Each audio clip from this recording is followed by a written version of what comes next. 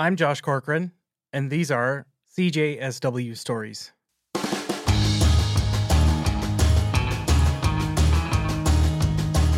CJSW Stories is a show about the people behind the mic and behind the scenes sharing their stories of making great radio.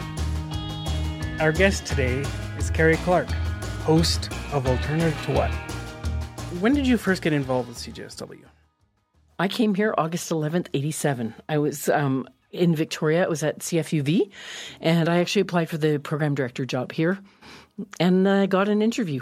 And what I remember, and maybe I'm skipping a step, but I remember being at my job there, which was at the Ministry of Food and Agriculture doing basically word processing. But I was the volunteer program director at CFUV, and I had applied for this job, and I'd also applied for a job in Montreal. And I didn't get an interview there, but I remember them just calling me up at my desk. I don't remember them setting an advance time, but they must have, because you don't normally do that. And there were like 5 people on the phone and me, and I sat at my desk and everyone was looking at me answering these questions about the CRTC and things. And I think they were thinking, aren't you just a word processor? And they phoned me back literally like an hour and a half later and said, you have the job. And I thought, I don't really want to move back to Calgary, but I'm doing this job as a volunteer in Victoria. And so I said yes, and I flew there on the Thursday and went to a station meeting, and then I drove the following Tuesday, and I started. That's how I started CJSW. And what was that like? You know, just all of a sudden just showing up and being program director? Well, firstly, in a lot of ways, it was really cool because I was from Calgary and I'd gone to high school here, but I wasn't really looking forward to moving back. But it was like being in a completely new town and completely new city because you're among your people. I think it was interesting, probably good and bad, that I was a bit of an outsider. That I made a lot of changes in a very short period of time, like 6 weeks. And so I was a bit of a bulldozer. And I think had I not sort of come in as an outsider and just decided to do that, I might have been stopped from doing those things. And hopefully they were good changes. And I was a bit of a mystery. A guy that worked here thought I only liked heavy metal and blues, which is weird. That's not really quite true. And I saw maybe things from a different point of view, but there were really awesome people here. So there were some very, quick friendships, and it was really amazing station to land in. How long did you stay as program director before you moved on? 5 years. I thought I was old. I was like 27. I thought I was too old to be program director. All these kids coming in that were 18 wanting to do kinds of music I didn't know about. But I was program director 5 years. Why have you stayed at CJSW for as long as you have? Yeah, I mean, I love it. I really think that when I went to university, basically, I took a BA in an embarrassing sort of field, and I basically feel like I got my degree in radio because in between every class, I was at the radio station. When I first got involved, when I went there, I had a really good friend from, so I'm kind of giving you a bit of history, but I think this is how a lot of us came to campus radio in a way. So my best friend's brother was 2 or 3 years older in high school, and he had, all the punk and new wave and the Clash and the Cure and Echo and the Bunnymen. And so I thought I liked soft rock because I used to listen to commercial radio, and then I totally got into this kind of music, Elvis Costello. So I went to university with my ghetto blaster and all my taste in punk rock, and some of the people thought you're pretty weird. And then I was listening to Brave New Waves on CBC, and I didn't really know anything about campus radio.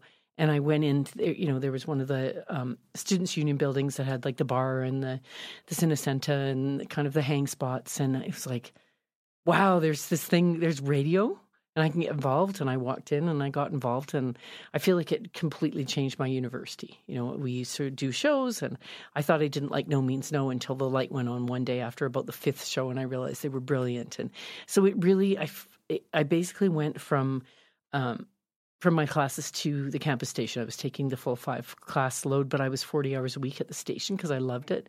And so it really, I feel like it's kind of shaped everything with who I am today. And so coming to CJSW, it really feels like home. And what's kept me involved is really amazing people that have, links to the campus, but lots of tentacles into the community. There's so many interesting people from CJSW doing all kinds of things, from, running arts organizations to being lawyers to everything. Like when you look around the community and you think, there's a local publication. It's like, someone from CJ, with a CJSW background. There's someone else doing something cool, CJSW background. And so I love the people here. I think it's still, even though I came from UVic, I will say that CJSW is the best, the most stable, the strongest campus station in the country. It's evidenced by how well we do during the funding drive, how stable we are. Our former station manager, Don McSweeney, used to joke because we'd rent a car when we were at the NCRC conference and just say, oh yeah, we got so much money at CJSW, we're just going to drive the car into the ocean at the rental. So I mean, even then we were seen as a very stable station, and it's just inspiring, like really awesome people. I love still doing a show. I work at the Folk Fest, and some things I discover when I'm here and new albums come to the station, I may end up working with that artist, and vice versa. There's artists that I work with that I end up playing. So there's a lot of kind of overlap in lifestyles, and I still go see lots of live music. I learned so much by being involved with campus radio, so much about music, and I find that people who are involved in campus radio tend to be really dedicated, hardworking people who are good at multitasking. So that's kept me involved, and I've been lucky to have the kind of job that I do so that I can disappear early every Thursday and come and do a show. It's inspiring. This place is amazing. There's, it's really well managed. There's great staff. What's it like having a radio show for 30 plus years? It goes by really fast. I mean, it's weird. Like in a way, it seems like yesterday I first came here, and then in a way, it seems like a long, long time ago. But the show evolves, I think. I keep telling successive program directors they're allowed to kick me off. I'm not entitled to anything, but I still like it. Sometimes once in a while, it feels a little stale, and then you find some new music and you get kind of juiced again, and you do it, and there's new and old listeners. So it's, develop relationships with them, some of them that text the booth, or the guy from the Netherlands that likes to phone me. So it's still fun doing a show, and it's fun to, I've had lots of really great show neighbors, so getting to know the different people that are around. And I've been back on the board for a number of years, and I think that when you're on the board, it's good to be connected and be in the station and do a show. And why would you choose to run for the board? Oh, I'm interested in the inner workings of the organization. I feel like I have some knowledge of radio and some history to bring, and some involvement in governance structures from being involved with arts organizations, and so I'm interested in kind of being a community member and hopefully helping it stay on the right track. And I mean, I see my main role is to support the staff, as long as the staff are doing a good job, and if they're not, maybe to step in. But I like to be involved on a governance level. I've been on boards and I've been subject to boards, so I kind of feel like I've got both angles. For people that are listening to us right now that want to get involved with CJSW as a volunteer, what's your advice? It's a very welcoming place, so just come on in. And you're going to learn a lot, but you're probably going to bring a lot to the station. So you might think that you want to do a show, and you might get a show one day. But there's all kinds of other things to do. It's really fun. It's inspiring. It's a place where it may influence the rest of your career just from what you're involved in here. Like I say, there's people that have gone on from CJSW, not necessarily because of CJSW, but they're often really driven people. But it can introduces you to a lot of different things. You can get involved in news. You can learn a lot about music. Basically, we're running a really significant arts organization here that's a hub for the community. So I would say walk in the door. Everyone's welcome. And you'll be well trained. And you may learn about lots of things that you didn't know about, and you also put a lot of your skills to use. Would you say that CJSW has had an effect on your career choice? Oh, 100%. I don't think I'd be doing what I'm doing if it wasn't for campus radio. Starting with CFUV, because I got involved in music. I learned a ton about music. And so now I'm the artistic director of the Folk Fest, and I 100% wouldn't have had that career path if it wasn't for campus radio.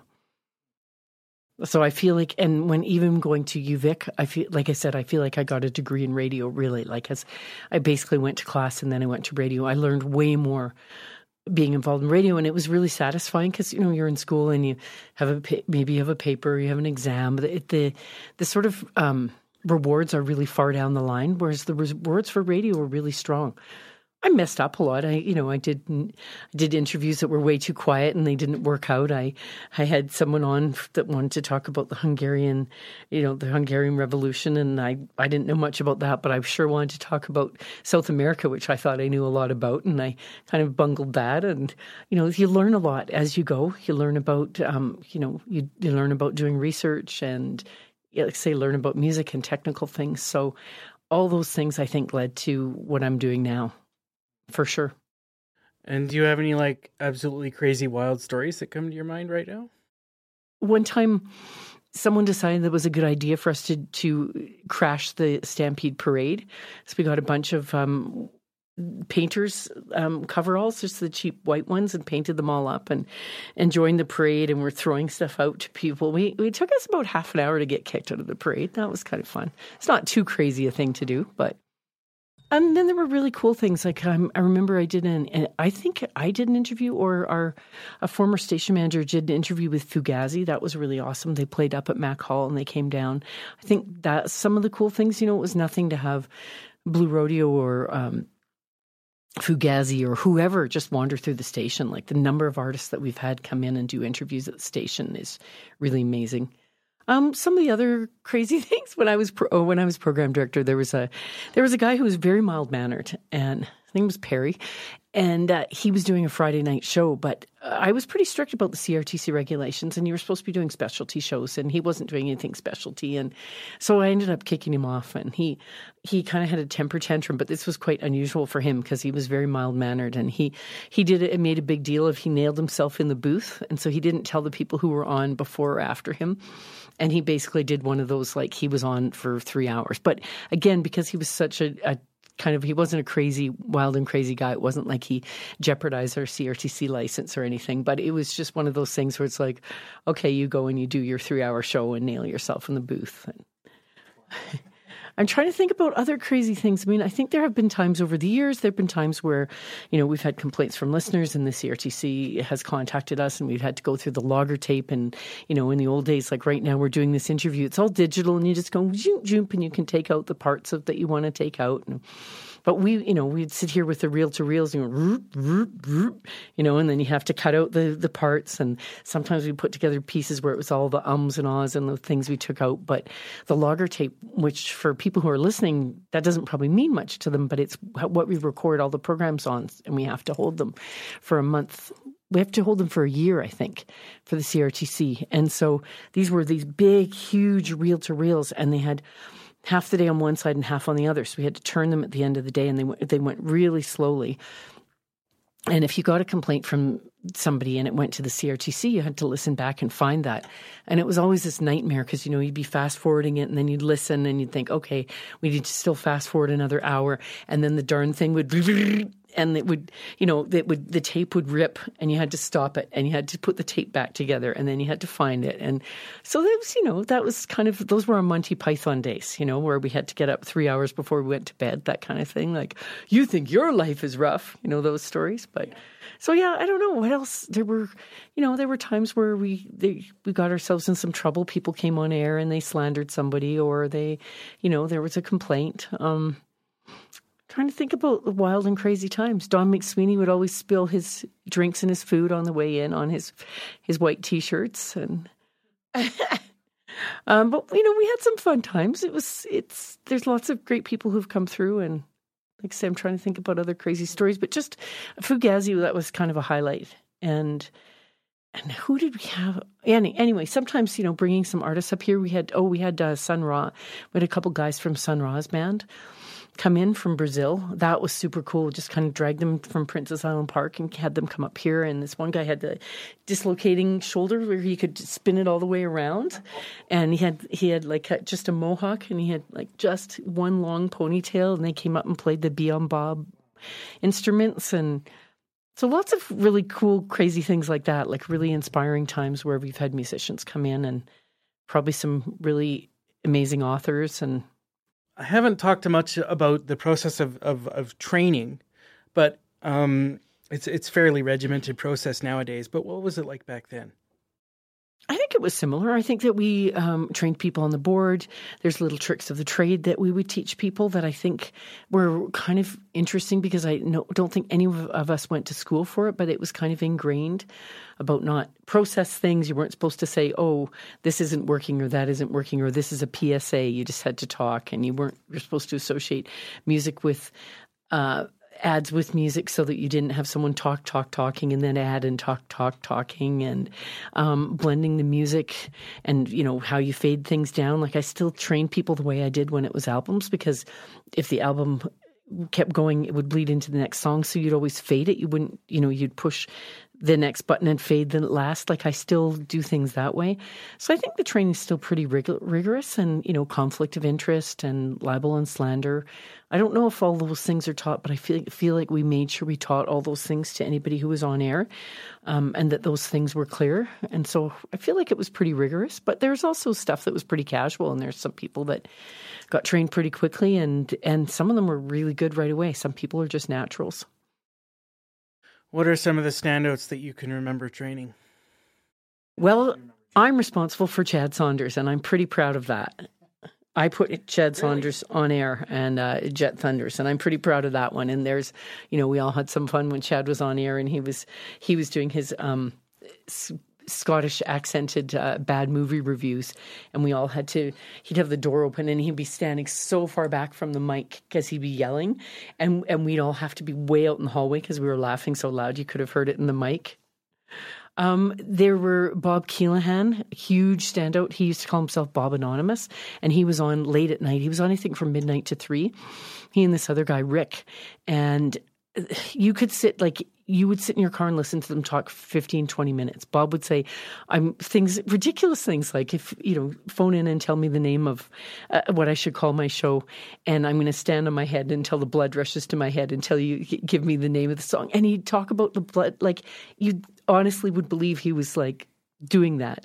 He was so interesting. He did amazing radio. And Rick did this radio Antarctica, and he pretended he was in Antarctica. And some people actually believed it. And I think Rick was living at the station for a while. There was one of the studios, and Rick was hanging out there, and his socks didn't get washed a lot. So you're touring people through the station. You'd say, Rick, you can't leave your socks in here. But, I would say Bob Anonymous. I didn't put him on air, but when Nick Dioknos was on, he was really great. And he used to do really, really creative radio. So, yeah, I'd say they were some of the standouts. So, there's some shows that I'm really proud of that have been on for a long time. I put O Africa on there. I started a comedy show, and then it went away for a while. But definitely Bob Anonymous did some of the most creative radio that you've heard. People tried to imitate him and didn't work out so well for them. But yeah, lots of people some people that are still involved and some people that aren't. Lots of really great broadcasters and great staff that have come across over the years. And so you would say that CJSW is a very important part of the Calgary community in general? I really think so. I mean, it's an arts organization unto itself, and it's a hub. The station, people rely on the station to get the word out about what they're doing. And, we had experiences where we would put on shows and with bands that we didn't think were very well known, and we really promoted the heck out of them, and lots of people came because people are really listening. And I think that it's that community when people have access to someone who's in the booth and can respond to their texts. And, there's people that would listen and say, oh, you guys are getting a new transmitter. And it's like, wow, they're really listening. Or where's so-and-so? Like, it's part of their family. It's part of the community. And so I would say it's an important part of the community for sure. And like I said, there's lots of awesome people that are still involved in the station doing really interesting things in the community that maybe already were, and then they're bringing that to CJSW and vice versa. It's a back and forth. It really changes people's lives. It makes them feel more connected. And in this age of satellite radio and things that are programmed by other people, it's really great to have a station where people are programming their own music. Our guest today was Carrie Clark. Thank you for listening to CJSW Stories. I'm Josh Corcoran.